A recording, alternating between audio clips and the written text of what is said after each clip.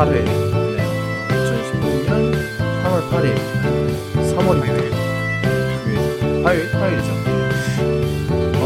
저희가 그 주말에 원래 일요일 날 하는데 일요일에 영 못 가고 있어요. 오늘도 화요일 날 진행하겠고요. 오늘도 월요일에 하지 않나요? 네? 보통 월요일에 하긴 그렇잖아요. 월요일 날 잘하죠. 하여튼 네. 그러면 오늘도 진주님과 함께 그동안 있었던 일들을 한번 정리를 해보도록 하겠습니다. 저희가 2월 26일 날 마지막으로 했으니까 거진 한 2주? 2주 좀 안 돼요. 네.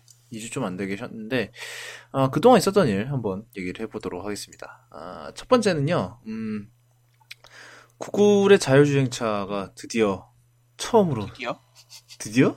응, 드디어 아마 이제 미래에 여러 번 오겠지만 이제 드디어 처음으로 접촉 사고를 냈다고 합니다.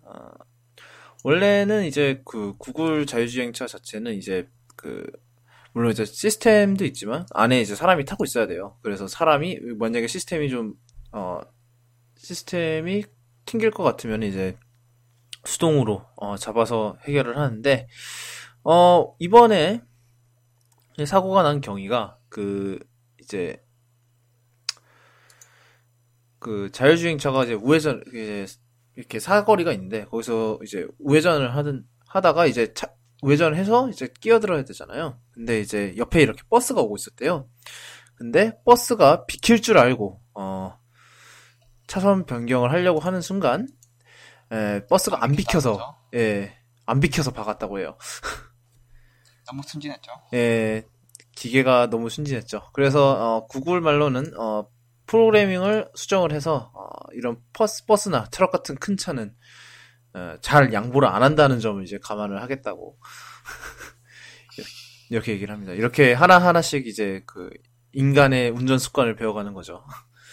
기계가 참 그래요. 사실 인간도 사고 내는데 자율주행차라고 사고가 안 나겠습니까? 이제 첫 스타트를 끊었다 보면 되겠죠. 나중엔 더 많은 사고가 날 것 같은데. 이걸 계기로 이제 아무리 프로그램을 잘 짜도 자율주행차가 사고를 낼 수 있다는 걸 이제 있다는 점이 증명된 셈이고. 이런 것도 있잖아요. 대형차가 양보 잘 안 해준 것도 있지만, 우리나라의 경우 이제 외제차 이런 비싼 차 알아서 피해가야 되는 그런 것도 감안해야 되지 않을까. 그렇죠. 그러니까 구글 자율주행차를 강남에다 갖다 놓으면 아마 프로그래밍을 완전히 다시 해야 될 거예요. 그렇죠.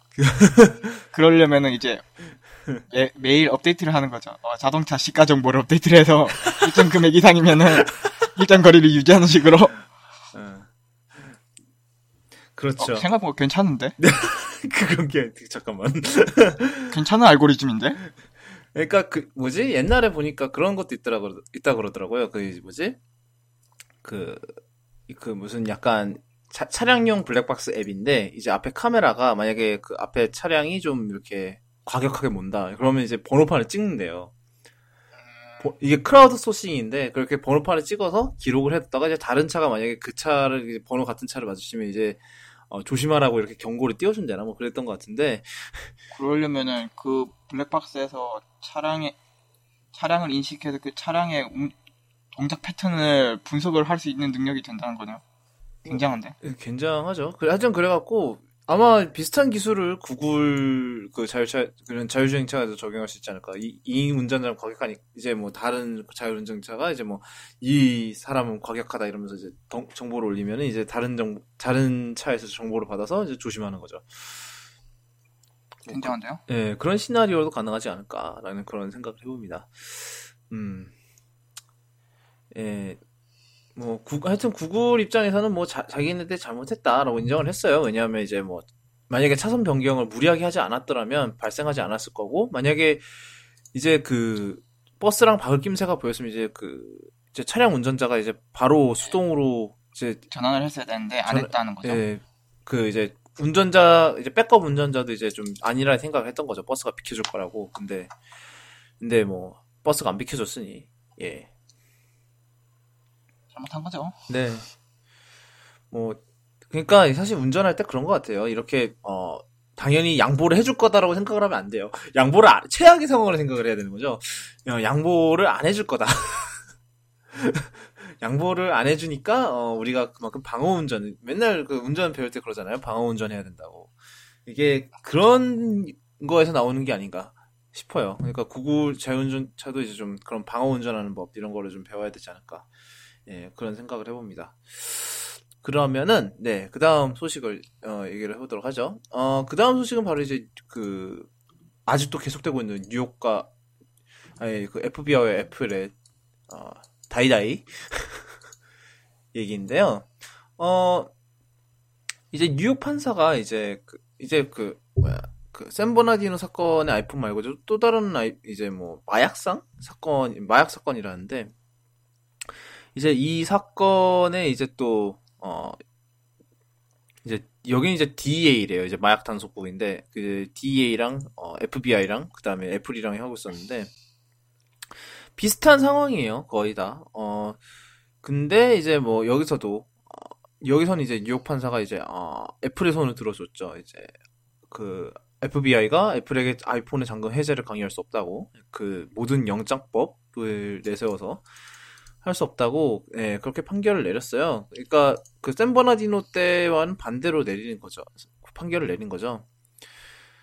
그래서 뭐 며칠 전에 어젠가 기사 보니까 법무부가 바로, 예, 항소를 했다라고 얘기가 나왔고요. 이게 되게 난장판이에요, 지금. 뭐 여론도 난장판이고, 예. 거의 반반이라고 하죠. 예. 어젠가, 미국 이제 테크 쪽 CEO들이랑, 그 다음에 공화당 인사들이랑 만났대요. 근데 이제, 비밀 회동인데, 주제가 이제 도널드 트럼프였는데, 그러니까 도널드 트럼프를 어떻게 막을 것인가, 라는 그런 거 주제를 가지고 토론을 했다는데, 그 와중에도 이제 거기에 이제 그 공화당 의원이 한 명 있었나봐요. 근데, 이제 공화당 의원이랑 이제 거기 이제 애플 CEO 팀 쿡에 갔는데, 둘이서 엄청 싸웠다고 하더라고요. 그 주제로 넘어가니까 엄청 피터지게 싸웠다고 해요.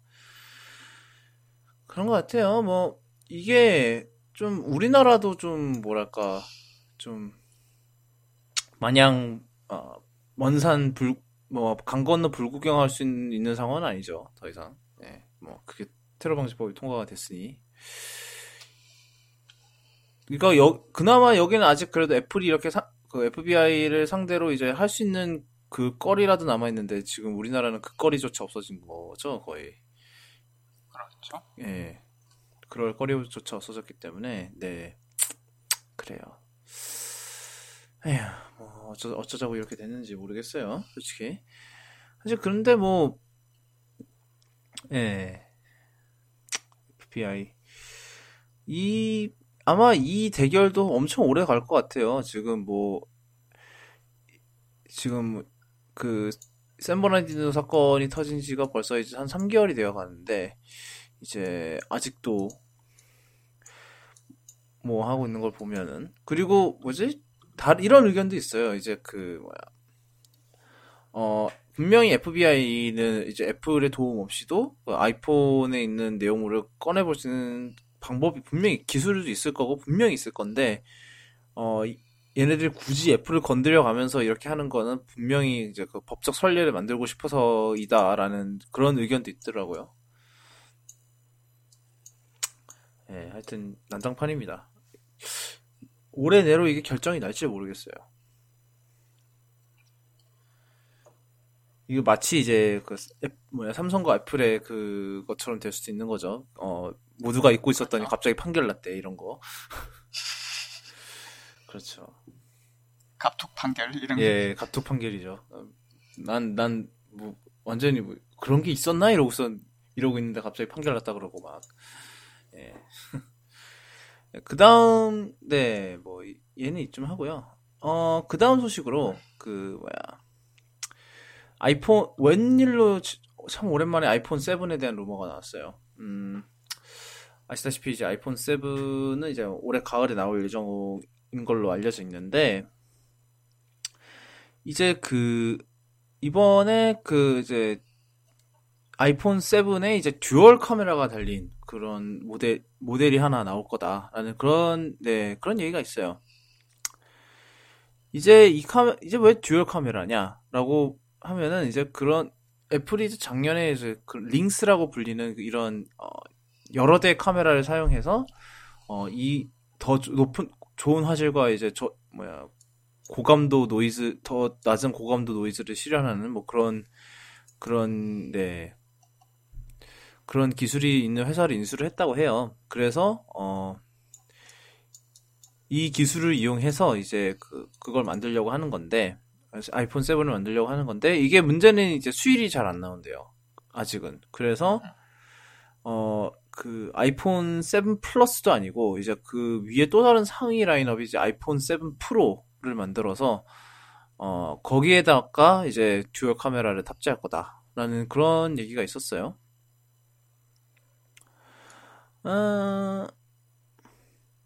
그러니까 이제 그런 출범 물량 문제도 있고 이제 그 다음에 삼성 갤럭시 S7이 또 엄청나게 좋은 카메라 품질을 갖고 있는데 이제 그 기선 제압용으로 약간 좀 시범 탑재를 해서 좀 선보여서 이제 그런 좀 이제 카메라 이런 거에서 선점을 하겠다라는 그런 의지도 있는 것 같고 예. 다양하게 생각을 해볼 수 있을 것 같아요.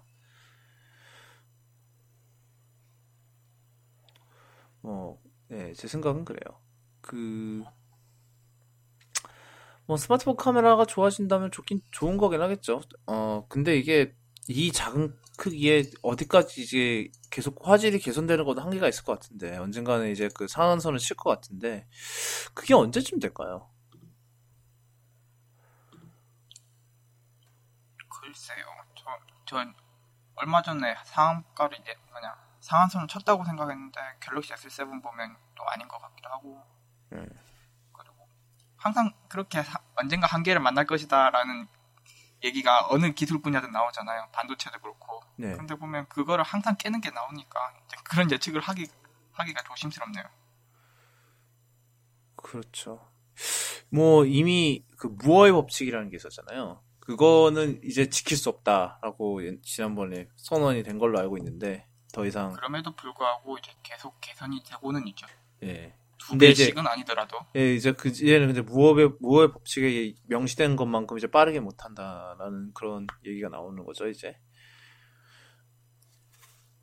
그래요. 뭐 그럴 수 있죠. 하여튼 네, 카메라 이렇게 그 가격이 엄청 비싸질 것 같다는 생각이 들 수밖에 없는 이유 중 하나가 그런 것 같아요. 이렇게 듀얼 카메라 이러면 단가가 또 높아지고 이럴 테니까 비싸지겠죠 또. 비싸지고 크기도 커질 것 같은 불길한 예감도 들고. 근데 그런 장점이 있대요. 그 카메라를 두 대로 나누기 때문에 두께를 줄일 수가 있다. 각각의 모듈의 두께를 줄여서 이제 그 툭 튀어온 카메라 줄여서 카툭티를 없앨 수 있다라고 해요. 어차피 각각의 센서 모듈이 이제 얇아지기 때문에 네, 카툭티를 없앨 수 있다. 그런 얘기도 하고. 네. 괜찮은 거 아이디어인 것 같아요. 제가 봤을 땐. 근데 뭐 그래요. 어떻게 될지. 네, 뭐 그건 그렇고요. 아이폰 7에 또 어떤 게 들어갔으면 좋을까요? 아이폰 7에 사실 거잖아요, 이제. 그래서 아이폰 6 플러스니까. 저는 아니죠. 저는 아닌가? 아마 아이폰 7 플러스 때까지 버티지 않을까 싶어요. 그러니까요. 이제 이거 나오면 사실 거 아니에요? 아니 7S 사시려고요? 예. 그렇군요. 플러스래. 7S요. 지금 뭐 전 듀얼 카메라는 그렇게 크게 관심이 가진 않고요, 솔직히. 좀 이제 무게만 조금 더 줄여줬으면 좋겠는데 금속 재질상 그게 힘들 것 같고. 네. 6 플러스 쓰면서 제일 아쉬운 게 무게거든요, 저 같은 경우는. 오래 들고 있으면 이제 손목이 아픈 경우가 있어가지고. 근데 그 크기에서는 대부분 다 그 정도 무게 아닌가요? 아닌가? 그렇죠. 네. 그렇긴 하죠. 그게 제일 큰 문제. 크기를 감안하면 어쩔 수 없는 무게긴 한데. 네. 사람은 욕심싸움. 조금 더 가벼워질 수는 없나. 알루미늄 이게 가볍게 만들면 또 강성이 또 문제가 되니까. 그렇죠. 그런 문제가 있으니까. 그렇죠. 예, 뭐, 네, 그렇죠. 네, 그 다음 소식을 보면은, 드디어, 예, 이게 올해가 이제 그 인터넷 브라우저 역사에, 큰 획을 긋는 해가 될 수도 있어요. 왜냐하면 드디어, 크롬의 점유율, 전 세계 점유율이 인터넷 익스플로러 앞설 예정이라고 합니다. 올해 내로. 왜냐면 이게 어찌 보면 마이크로소프트가 익스플로러를 버린 게 조금 영향이 있지 않나 싶거든요.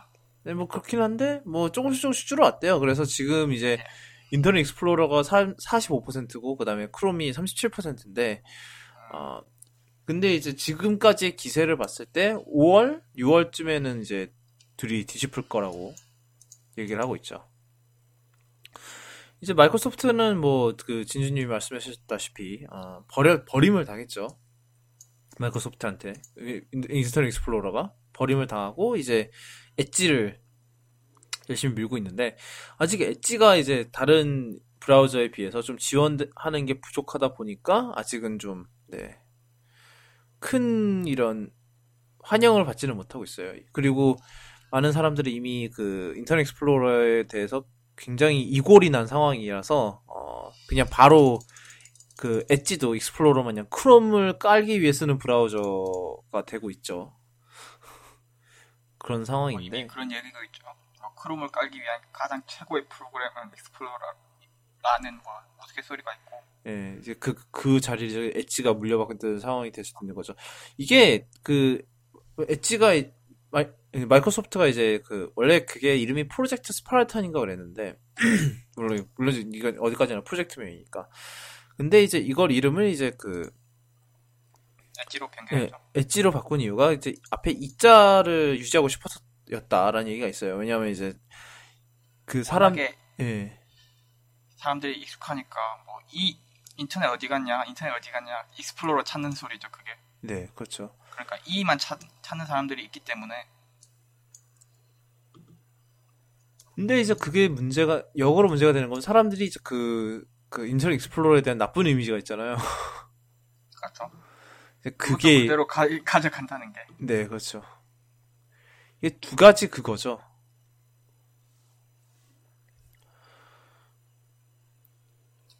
네.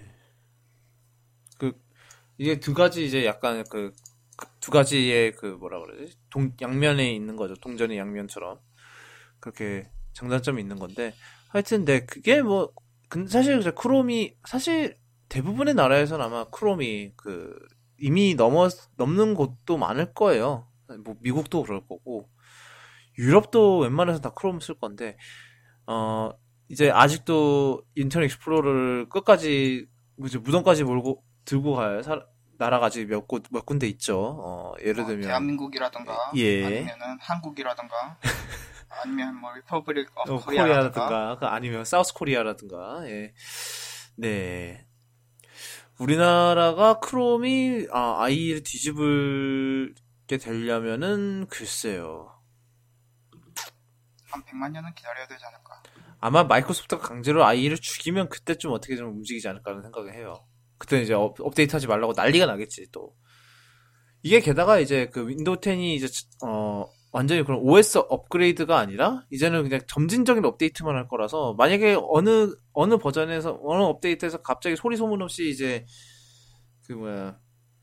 잠수함 패치 마냥 잠수함 패치로 그걸 없애버리면 익스플로러를 없애버리면 이제 그때부터 난리 나는 거예요. 이제 우리나라는 이제 완전 전사망 마비되고 막 이제 뭐 가정이 무너지고 사회가 무너지고 막 이런 사태가 벌어지는 거죠. 물론 아직은 뭐 윈도우 10이 아직 그렇게 큰 뭐라 그러지? 영향력이 있는 건 아니죠. 예, 근데 뭐 세븐이 그랬던 것처럼 언젠가는 한 몇 년만 지나도 이제 7도 세븐이 이제 지원 끊기고 막 이러다 보면은 이제 그 10이 이제 대세가 될 텐데 그때 되면은 이제 또 어떻게 될지 모른다는 거죠. 그렇죠. 근데 우리나라가 그래서 우리나라에서도 그거에 대한 대비를 해야 되는데 아무도 대비를 안 하고 안 하다가 뒤통수를 맞은 게 몇 번이야 벌써. 참, 네 그런 거죠. 예, 하여튼 네. 그다음 그다음 얘기를 해볼까요? 이건 이제 아까 그 FBI 대 애플에 대한 좀 후속 보도인데, 뭐, 삼성도, 예, 어찌됐든 애플을 지지한다. 삼성이 확실하게 그 입장을 밝힌 건 아닌데, 그래도 확실하게 입장을 밝힌 것도 아니고, 애플이라고 직접 지목을 하진 않았지만, 이제 이렇게 얘기를 했죠. 백도어를 만들라는 요구는 이제 소비자와의 신뢰를 훼손할 수 있다. 그렇기 때문에 반대한다. 이런 식으로 얘기를 했는데, 약간 좀 애매한 표현이 좀 있긴 하지만, 그래도 어쨌든 애플을 지지한다. 라는 얘기가 있죠. 얘기겠죠? 물론 이제 우리나라에서는 좀 사정이 다르게 하겠죠. 그렇죠. 많이 다르죠. 네, 살아남으려면 또 어쩌겠어요. 그렇지 어쩔 수가 없는 겁니다. 하여튼 네 그러다 보니까 사실 삼성 말고도 엄청나게 많은 회사들이 애플을 지지하고 있어요 지금. 애플 이제 얘네 PR 페이지를 가보면 현재 애플을 지원하고 있는 이런 곳들 보면은 에어비앤비 있고 좀 알려진데 깃허브 개발자분들에겐 잘 알려진 깃허브, 킥스타터, 링크드인, 미디움, 레딧, 스퀘어스페이스, 트위터, 그리고 아마존 드랍박스, 에버노트, 페이스북, 구글, 마이크로소프트, 모질라, 회사는 다 있죠. 네, 네스트, 핀트레스트, 슬랙, 스냅챗, 왓츠앱, 야후, 있고, AT&T 있고, AT&T가 있어요, 심지어. 그 악명 높은 회사도 있어요. 네, 그러니까요. 이게 뭐야. 네, 하여튼, 네. 그러니까, 미국도 어떻게 보면 되게 이해가 안 가는 사회이기도 해요. 왜냐하면, 이렇게, 어찌 보면 당연한 걸 이렇게 지지하는 사람들이 많은데, 아직도, 네, 정부 요구를 들어줘야 된다라는 그런, 근데 이제, 더벌즈에서 한번 그런 적은 있어요. 이제 이제 밖으로 나가서 사람들한테 물어봤는데, 처음에는 이제 FBI를 도와줘야 된다라 그랬다가, 이제, 벌지 기자가 좀 더 이제 자세한 상황을 설명해 주는 거예요. 이렇게 돼서, 이렇게 된 거다라고 그렇게 얘기하면은, 그러면 안 되지, 의견이 바로 바뀌는. 정황을 잘 몰랐다는 거죠. 예, 그렇죠. 그만큼 정보가 중요한 것 같아요. 정보를 얼마나 알고 있느냐. 또, 예, 중요한 것 같고요. 인텔도 있네. 그 상황에 대해서 얼마나 잘 알고 있느냐. 그거에 따라서 그런 게 이제 중요해지는 거죠. 의견이 바뀔 수가 있고, 그 다음에 한 사안에 대해서 보는 이제 생각이나 이런 게 바뀔 수가 있는 게 아닐까라는 그런 생각을 해봅니다. 네. 그런 생각을 해요. 네, 오늘은 굉장히 빠르게 넘어가고 있는데요, 오늘도. 진짜. 짧겠다. 네, 그 다음은 이제 오큘러스 얘기인데, 지금 오큘러스가 지금 이제 예약 판매를 들어갔어요. 그래서 다음 달 초인가 배송을 할 예정이라 고 하는데, 근데 이제 최근에 이제 오큘러스의 창업자인 파머 럭키가 이제 한 매체와 가진 이제 인터뷰가 있는데, 여기서 맥 지원에 대해서 물어봤어요. 맥을 지원할 생각이 있냐. 그랬더니 이 아저씨가 하는 말이 애플이 좋은 컴퓨터를 만든다면 이제 맥을 지원하겠다라고 좀 어그로성 발언을 어그로성 발언을 했는데 이게 사실 그러니까 좀 더 자세히 설명을 이제 뭐 그다음에 럭키가 좀 더 설명했는데 문제는 그건 거죠. 그 뭐야? 그래픽 쪽. 예, 그래픽의 문제인데 그 애플 같은 경우는 지금 이제 게이밍 그래픽보다는 이제 좀 전문가용, 워크스테이션 그래픽 쪽에 좀 더 특화한 제품들이 많아요. 왜냐면 어차피 맥에서 게임하는 사람이 많지는 않으니까. 그러다 보니까 이 둘의 그 용도가 좀 다르거든요. 약간. 용도도 다르고 만들어진 방식도 달라서. 그래서 맥 프로 막, 뭐 $6,000짜리 맥 프로, 뭐 D700 들어간, 그러니까 애플에서 살 수 있는 최고급의 그래픽이 들어간 맥 프로도, 오큘러스를 돌리기에는 부족하다라는 거죠. 이게 실제로 그 오큘러스 리프트의 권장 사양을 보면은 이제 그 그래픽 카드가 970 GTX 970 이상이어야 되더라고요. 거의 높죠. 거의 맨 위에 있는 애죠. 거의 맨 위에서 하나 아래 수준의 제품이거든요. 그 위가 980인가요? 980일 거야 아마. 아, 그 위에 또 타이탄인가 뭐시인가 그거 있지 참. 그런 거는 뭐 뭐 그것도 있는 사람이 있으니까요. 그렇죠. 그런 거는 일단 논외로 치고. 하여튼 그러다 보니까 이제 뭐 오큘러스의 말에 따르면은 맥 프로로도 오큘러스 리프트를 수월하게 돌릴 수가 없었다고, 예, 그렇게 얘기를 해요. 그러고 나서 나중에 이제 이 말 때문에 또 좀 논란이 있었나 봐요. 뭐 당연히 뭐 좋은 컴퓨터를 만들면 이렇게 어그로를 끌었으니, 예. 그러면서 나중에 이제 해명식 트윗을 했는데, 자기도 맥을 정말 좋아하고, 나도 이제 메인 컴퓨터를 맥북 프로로 쓴다, 이렇게 하면서, 구질구질하게. 항상 그런 변명은 자기도 맥을 쓴다고 해요. 그렇죠. 아니, 네.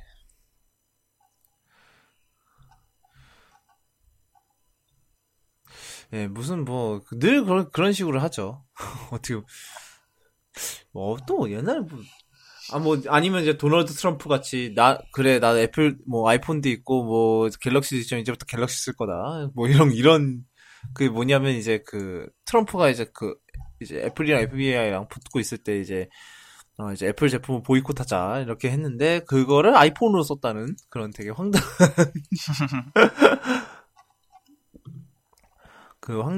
네, 그런 얘기인데, 하여튼, 네, 그런 경우가 어디 한두 개여야죠.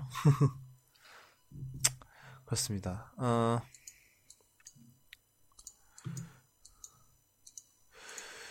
그 다음, 그래요. 이쯤 할까요? 이거 얘기는? 근데 오큘러스 리프트가, 일단은 헤드셋 가격이 73만원, 그러니까 $599 정도인데? 거기에 그래픽도 꽤 센 걸 맞춰야 된다는 거죠. 970. 그래픽 값이 제품 값과 맞먹게 들겠죠. 그러니까. 거의. 이 정도의 돈을 내면서, 과연 VR에 그거를, 대중화를 꾀하겠다고 할 수 있는 게, 과연 이게 가능할까라는 생각이 들거든요, 사실. 저도 약간 회의적이긴 합니다. 예. 차라리 PSVR처럼 그런 걸 하는 거는 모를까. 일단 970 사기도 벅찬 상품들이 많은데. 네, 그렇죠. 970만원 가격의 제품을 또 사야 되니까. 아니면 반대로 그런 거죠. 599를 들여서 리프트를 샀는데, 이거 알고 보니까 이제 그래픽도 안 돼서 그래픽 업그레이드 해야 되고. 이게 물론 이제 해상도 문제가 당연히, 근데 이게 970식이나 필요한 거는 사실 어쩔 수 없는 거긴 해요. 왜냐하면 그만큼 이제 해상도가 높으니까 리프트 자체가. 그래서 그거를 돌리려면 이제 그만큼 강력한 이제 하드웨어가 필요한 건 맞는데, 글쎄요. 아직 좀 시기상조. 근데 사실 이 문제는 사실 그런 생각은 들어요. 어차피 고사양 게임을 이렇게 VR로 돌리려면 그 당시에도 가장 최강의 컴퓨터가 필요하겠죠. 계속 그 사이클이 반복될 건데, 오큘러스가 과연 이 문제를 해결을 할 수 있을지는 의문이 드는 거죠, 사실. 동의합니다. 예. 그리고 딴 게 또 뭐가 있죠? 그나마 PSVR은 PS4에다 붙이는 거니까 그나마 좀 승산이 있다고 생각은 하는데, 근데 최근에 듣기로는 더 사양이 그 PSVR을 지원하기 위해서 더 강력한 이제 PS4가 나올 거다라는 얘기가 있긴 하더라고요. PS4 플러스. PS4 플러스든지 아니면 PS4 마크2, 소니 마크2 붙이는 거 좋아하잖아요. 그래서 PS4 마크2라든지 뭐 이런 거. 그렇게 할 수도 있을 것 같아요. PS4.5. 갈 때까지 가는 거죠. 진짜로. 하여튼, 네. 하여튼, 네, 그렇고요. 하여튼, 저는 아직도 사실 가상현실 이런 거에 대해서 되게 회의적이거든요. 이게 뭐, 그래요. 제가 뭐, 제대로 아직 안 써봐서 그럴 수 있어요. 사실 저의 거의 유일한 이제 가상현실 경험이 바로 이제, 뭘 썼니, 내가.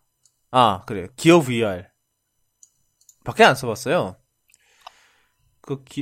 WIS에서 써봤나? 그거를. 그때 뭐, 아이언맨, 아니, 그때 이제 어벤져스 뭐 이런 걸 틀었었는데, 뭐, 그래, 뭐, 그렇긴 한데, 이게, 그냥 정말 보여주기용 같다라는 기분이 드는 거예요, 계속. 이거 가지고 뭘 하겠나 싶더라고요. 이게, 그러니까 뭐, 그런 거죠. 예를 들면 이제 그 핸드폰 게임을 할 때, 보통 이제 핸드폰 게임을 하면은, 그래서 주변에 어떤 상황이 돌아가고 있는지 알잖아요. 그렇죠. 근데 VR은 그런 게 전혀 안 되잖아요. 주변을 보려면 돌아봐야 되고. 예, 일단은 그래서 VR을 뭐 스마트폰으로 해서 뭐 돌아다니면서 쓸 수 있게 하겠다 이런 거는 이미 실패고, 못하는 거고, 이건 이미. 근데 이제, 그렇다면 이제 이렇게 이제 컴퓨터를 연결을 해서 하든지 뭐 이런 식으로 해야 되는데, 그렇게 하자니 또 컴퓨터가 엄청난 고사양인 컴퓨터여야 되고, 이게, 그러니까 딜레마인 거죠, 나름. 어떻게 생각을 해보면. 그래요. 그래서 되게, 저는 아직 이게 대중화가 되긴 멀지 않았나라는 생각이 드는 이유가 바로 그거거든요. 근데 이게, 그러니까 현재 이제 그런 이제 그 가상현실이 가지고 있는 딜레마가 미래에 간다고 해도 이게 해결이 된다라는 보장이 없거든요, 사실. 그렇죠. 예. 그러니까 결국은 이제 과연 이제 VR이 진짜로 뭐 성공할 수 있을지라는 그런 의구심이 들 수밖에 없는 이유가 거기서 오는 것 같아요. 제 생각에는. 네, 이제 청취자분들의 의견을 듣고 싶은데 2명밖에 안 듣고 계시. 그렇죠. 뭐 계시면 뭐 생존 신고라도 좀 해주시면 감사한데 뭐 생존 신고도 안 하시는 것 같고.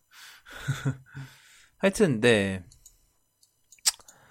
하여튼 뭐 VR은 그렇고요. 저는 아직 VR에 대해서 회의적입니다. 당분간 이게 VR을 가질 생각도 없거니와, 그렇죠. 그 다음 소식입니다. 그 다음 소식은 바로 이제 맥에 처음으로 랜섬웨어가 발견이 됐다는 소식인데, 이게 지난 주말 동안 벌어진 일이거든요. 이제 토렌트 쓰시는 분들은 이제 트랜스미션, 이제 맥 유저 중에서 이제 토렌트 쓰시는 분들 이제 트랜스미션이라고 들어보셨을 거예요. 이제 이게 바로 토렌트 이제 클라이언트 앱인데, 이제 트랜스미션의 내부에다가 이제 그런 랜섬웨어 악성 코드를 심어서 배포를 한 건데, 이게 3일 동안 이제 잠복기로 있다가, 그 다음에 3일이 지나면 이제 디스크를 암호화를 시켜버려서, $400 정도 상당의 비트코인을 내놓으라고 요구를 했다고 합니다. 근데 요구한다고 하는데 아직 정확하게 몇 명이 걸렸는지는 아직 모르고요. 이게 주말에 발견이 돼서 일단은 이제 애플이 빠르게 문제는 이제 랜섬웨어가 애플이 승인한 개발자 인증서로 배포가 됐대요. 그래서 이제 이제 OS10에는 이제 게이트키퍼라고 그래서 이런 등록되지 않은 개발자의 그런 앱을 막아버리는 그런 기능이 있는데, 게이트키퍼도 제대로 동작이 안 됐다 그래요. 왜냐하면 승인을 했었기 때문에. 네, 이미 인증서가 있어서. 그래서 애플이 곧바로 그 인증서를 폐지를 하고, 그 다음에 이제 해당 그렇게 블랙리스트에 등록을 이제 그 이제 이 버전 자체를 문제가 되는 버전 자체를 이제 그 막아버리는 그런 보안 업데이트도 배포를 했다고 해요. 그게 얼마나 도움이 됐을지 모르겠는데 그렇게 그러고 이제 그 트랜스미션 측에서도 이제 곧바로 대응을 해서 지금 현재 나온 버전을 다운받으면 이제 뭐 랜섬웨어가 깔려 있는지를 파악을 한 다음에 그 랜섬웨어를 지워줄 수 있는 그런 업데이트를 그 트랜스미션 업데이트를 배포를 했다고 해요. 그래서 만약에 그 주말에 트랜스미션을 설치를 하셨다면 네 한번 꼭 근데 뭐 만약에 그 랜섬웨어 걸린 거 모르셨다면 지금쯤이 벌써 난리 났을 텐데. 네 난리 났어요. 정상이죠. 심지어 이게 이 랜섬웨어가 진짜 골 때리는 게 타임머신을 암호화 시켜버리려고 그러는데요. 사악한데요, 진짜. 네, 타임머신이 이제 뭐냐면 이제 OS10에 있는 백업 솔루션인데, 백업까지 랜섬을 잡아서. 예, 백업, 이제 분명히 당연히, 왜냐하면 이제 윈도우야 답이 없지만, 이제 OS10 같은 경우는 이제 그냥 완전히 OS10을 밀어버린 다음에 그냥 그 타임머신 백업에서 복구를 해버리면 되거든요. 이제 그것도 안 된다. 예, 그걸 암호화를 시켜버리면, 예, 진짜, 그건 이제 아무것도 못하는 거예요. 예, 뭐, 하여튼, 네, 대단하죠. 그래서 지금 아직 몇 명이 뭐 걸렸다 이런 통계가 딱히 안 나왔어요, 지금. 근데 문제가, 지금 확실한 건 이제 문제가 되는 그 트랜스미션을 다운받은 사람이 대충 한, 6,500명 정도 된대요. 그 다운로드 수가. 그 문제가 되는 버전을 이제 그 기간 동안 이제 받았던 사람들이 이제 6,500명 정도인데, 그분 거기서 1%만 잡아도 60명. 그렇죠. 이게 400불 정도라니까 그 60명만 해도 얼마나 벌 수 있어? 24,000불을 벌 수 있네요. 근데 그렇게 그 정도 한 것 치고는 네 그렇게 네 뭐야 이제 뭐 이걸로 알게 된 건 이제 맥도 안전지대가 아니다. 그렇죠. 항상 안전지대는 아니었는데 사람들이 뭐 안전지대인 것처럼 생각해왔지만 사실 안 그럴 수가밖에 없어요. 왜냐하면 그 애플에 따르면은 이제 그 지난 10년간 그 맥의 이제 성장률이 PC 전체 성장률을 계속 보다 높았다. 상회했다고 하는데 그 말인 것은 이제 맥 사용자가 꾸준히 증가를 하고 있다는 거죠. 그렇다 보니 뭐 물론 이제 그 중에 이제 새로운 맥 그냥 원래 맥을 대체해서 새로운 맥을 사는 사람 그냥 단순히 그런 사람들도 있겠지만 실제로 이제 처음으로 이제 맥을 사는 사람들은 많아지고 있기 때문에 이게 더 이상 뭐 안전하다고 보기는 좀 힘든 것 같긴 해요. 그런 의미에서 혹시 저도 안 그러긴 하는데 혹시 그 진주님은 이제 뭐 맥에 백신 같은 거 깔아 쓰시나요? 저는 백신은 따로 없어요. 아직. 백신을 깔아야 될 것 같은데 어느 백신이 좋은지도 모르겠어요. 맥에서는. 맥은 지금까지 백신 뭐가 좋다는 얘기도 들어본 적이 없고. 아무도 이제 그거에 대한 필요성 못 느꼈으니까 그동안. 지금까지는 그렇죠. 예. 일단은 뭐 보안 그걸 할 수 있는 방법은 뭐 여러 가지 있겠죠. 뭐 일단은 이제 OS10에 이제 디스크 자체를 암호화를 시켜버릴 수 있는 기능이 있어요. 자체적으로. 그거를 하시든지. 그 파일 볼트 얘기한 거죠? 예, 파일 볼트가 있고 뭐 게이트키퍼도 웬만해선 켜놓으시고. 이게 처음에 그 게이트키퍼가 추가됐을 땐 정말 귀찮은 기능이다 막 이러는데 이게 생각해보면 그런 게 아니에요. 확실히 그래도 나름 도움이 되는 그런 기능인 거죠. 예. 그러니까 조심하시고 예. 모두 예, 데이터 관리 잘하도록 합시다. 저도 제 맥북 걸어야 될 것 같은데 그거를 파일 볼트를 걸어야 할 것 같은데 뭐 그건 그때 가서 근데 그건 있어요. 파일 볼트 걸면 약간 속도 저하가 있긴 하고 예. 거는데도 꽤 시간 많이 걸리긴 해요. 그렇죠. 그러니까 꾸준히 백업을 하는 것도 방법이죠. 다른 방법 이제 타임머신 말고도 뭐 다른 방법으로 백업을 한다든지 뭐 이런 네 그런 것도 있고 네 그런 방법이 있을 겁니다. 하여튼 네 우리 모두의 데이터는 우리가 관리를 해야죠. 직접 누가 관리해주지 않으니까요. 네 그리고 이제 그럼 마지막 소식을 하자면 넷플릭스 얘긴데요. 한국 넷플릭스가 처음 들어왔을 때 이제 그 많은 비판을 받았던 부분이 바로 이제 그 하우스 오브 카드가 없다. 였죠. 그렇죠. 하우스 오브 없는 게 많다. 예? 없는 게 많다. 그리고 있는 게 없다. 뭐 이런 얘기. 그런 얘기가 있었는데 그중 대표적인 게 이제 넷플릭스 오리지널 쇼 중에서 하우스 오브 카드만 없었다. 라는 얘기가 있었는데 이게 웬고하니 이제 넷플릭스가 한국에 진출하기 전에 이제 하우스 오브 카드를 알리기 위해서 이제 다른 데랑 콘텐츠 계약을 맺어서 독점 공급한 거예요. 그래서 그게 올레 TV였나? 올레 TV에 이제 독점 공급을 했대요.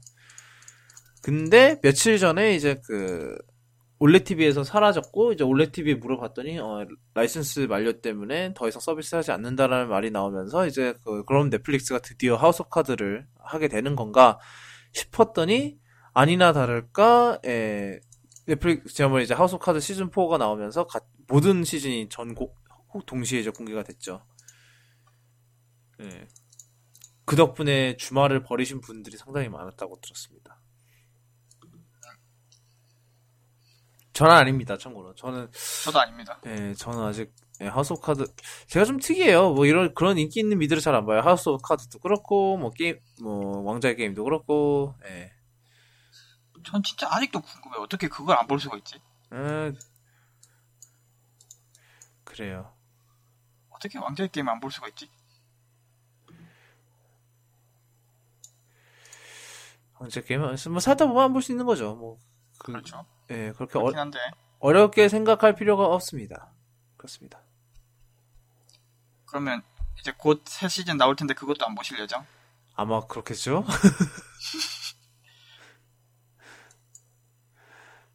저는 저만의 요즘 하여튼 저는 HBO에서 보는 건 존 올리버 하나밖에 없습니다. 존 올리버는 인정해야죠. 진짜 물건이죠. 근데 이제 시작했어요, 지금.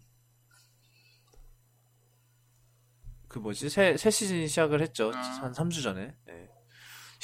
지난번에 이제 도널드 트럼프 어그로를. 미국 코미디계 보니까 트럼프 까는 게 약간 트렌드 같더라고요. SNL에서도 신나게 깔고. 그러니까 그렇게 까도 계속 나오는, 그런 사람도 없죠. 정말 최고예요. 양파 같은 존재죠? 까도 깔게 계속 나와요. 대단한 사람이야, 진짜. 트럼프는 그런 얘기도 있더라고요. 이제 트럼프가 이제, 미국의 이제 그런 이제 정말 골수 보수주의자들 있잖아요. 우리나라로 치면 수구 꼴통이라고 하는 사람들. 이런 사람이 있는데, 그런 사람이, 그런 사람이 이제 그런 사람들이 만약에 트럼프가 대선 후보가 되면 차라리 힐러리를 찍겠다 라고 얘기를 했대요. 그게 무슨 말인가 하니 그러면서 하는 말이 내가 내가 공화당을 살릴 순 없어도 나라는 살려야 된다고. 그렇죠. 내가 나라는 살려야지 이러면서 힐러리를 찍겠다고 합니다. 정말 좋은 생각인지는 모르겠지만 하여튼 거기다 하여튼 그 나라도 개판이에요 지금. 사실 우리나라가 남 걱정할 때가 아니죠. 그렇긴 한데. 그리고 그게 좋은 것 같아요. 자, 이런 식으로 뭔가 문제 있는 사람이 나오면 정치권에서 공개적으로 비판을 하고 코미디에서도 다루고 그런 건 좋은 것 같아요. 한국은 그런 게 없으니까. 한국에선 그러면 바로 끌려가죠. 그러니까 어느새부터 예전에 막 텔레토비 그런 것도 했었는데 SNL에 텔레토비 있었잖아요. 근데 이제 그것도 없어졌고 없어 이제. 그거는 그건 하긴 근데 그건 모기업 문제기도 했지.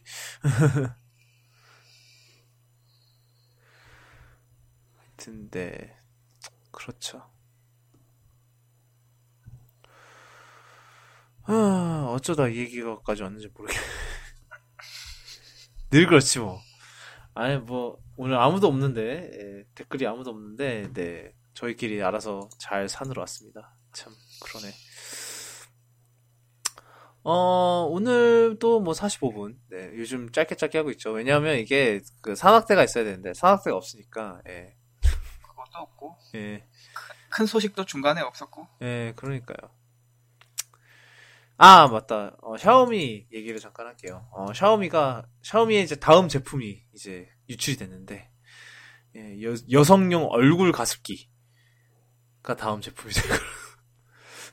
예, 별걸 이제 진짜 말 그대로 이제 샤오미가 안 만드는 게 뭔지 이제 세기 시작해야 될 정도인데, 이게 얼굴 가습기가 뭔가 해서 검색을 해봤더니 그런 거라 하더라고요. 이제 얼굴에다가 직접 이렇게 대고 하면은 이제 거기다 바로 증기를 쏴준대요.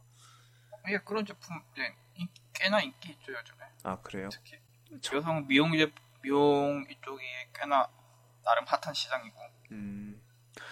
이게 되게 웃긴 게 저희 회사의 그 여성 직원분들 뭐 저희 덕기업만 아니더라도 뭐 제닉스 스튜디오 쪽의 여직원분들 다 물어봤는데 아무도 몰라요. 어쩌라고. 참 역정을 냈죠. 뭐 여자가 없나 보라 이러면서 하여튼 그런데 예. 뭐 사실 우리나라에서도 이런 게 인기가 많나요? 우리나라는 잘 모르겠어요. 우리나라라서 그럴 수도 있는 것 같아요. 이게 중국 일하던 시절에 몇 개 본 것 같아요. 예, 중국에선 인기가 많다고 하더라고요. 그게. 중국에선 많은데 여기서는 잘 없다라고 하는 것 같아요. 그래요. 네, 하여튼 그러면 이 정도를 하면 될까요? 잠시만요. 좀 하면 될 것 같네요. 네. 아, 그리고 안투투 배치마크에서 그 스냅드래곤 성능 지표를 올렸는데 스냅드래곤뿐만 아니라 다른 이제 프로세서들 다 비교한 걸 올렸는데 웬일로 820이 제일 빨랐다고 해요. 820이 제일 빠르고 그 다음이 A9이고 그 다음 이제 엑시노스 8890 이렇게였다고 합니다. 예. A9이 근데 진짜 대단하긴 해요. 듀얼코어인데. 듀얼코어로 이제 뭐 그런 옥타코어랑 겨루고 있는 그런 형국이잖아요. 그렇죠. 네. 대단하네요. 네.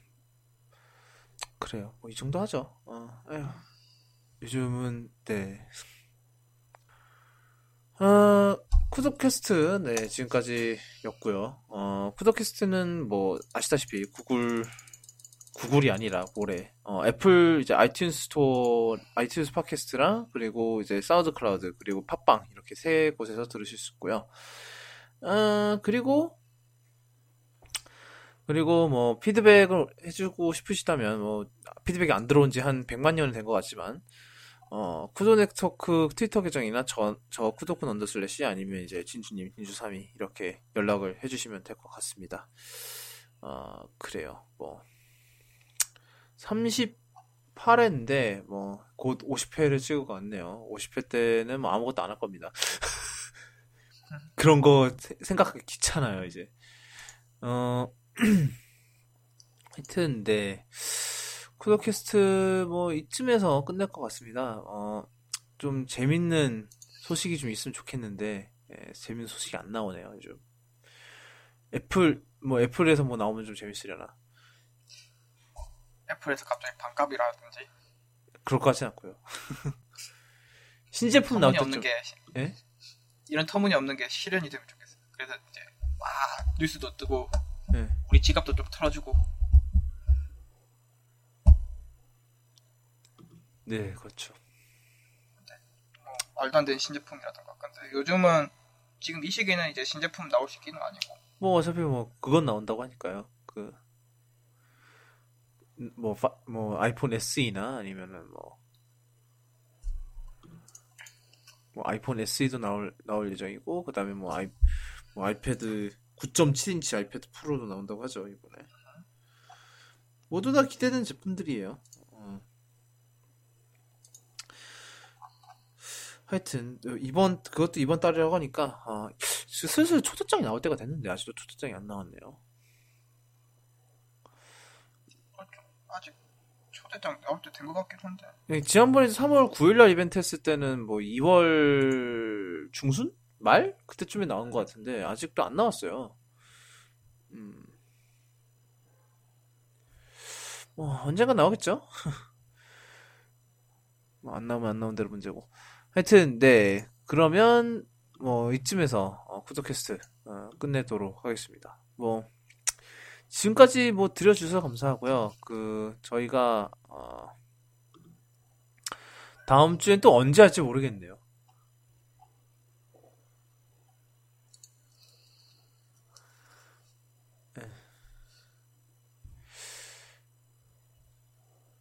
참, 그리고 내일 세기의 대결 있죠.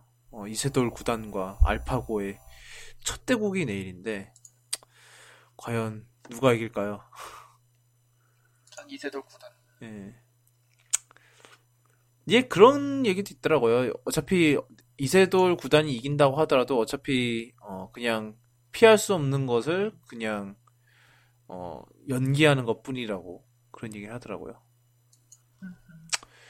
예, 하여튼 네, 그러면 여기까지 하도록 하겠습니다. 뭐 더 이상 할 얘기도 없고. 예, 지금까지 쿠도캐스트 38회였고요.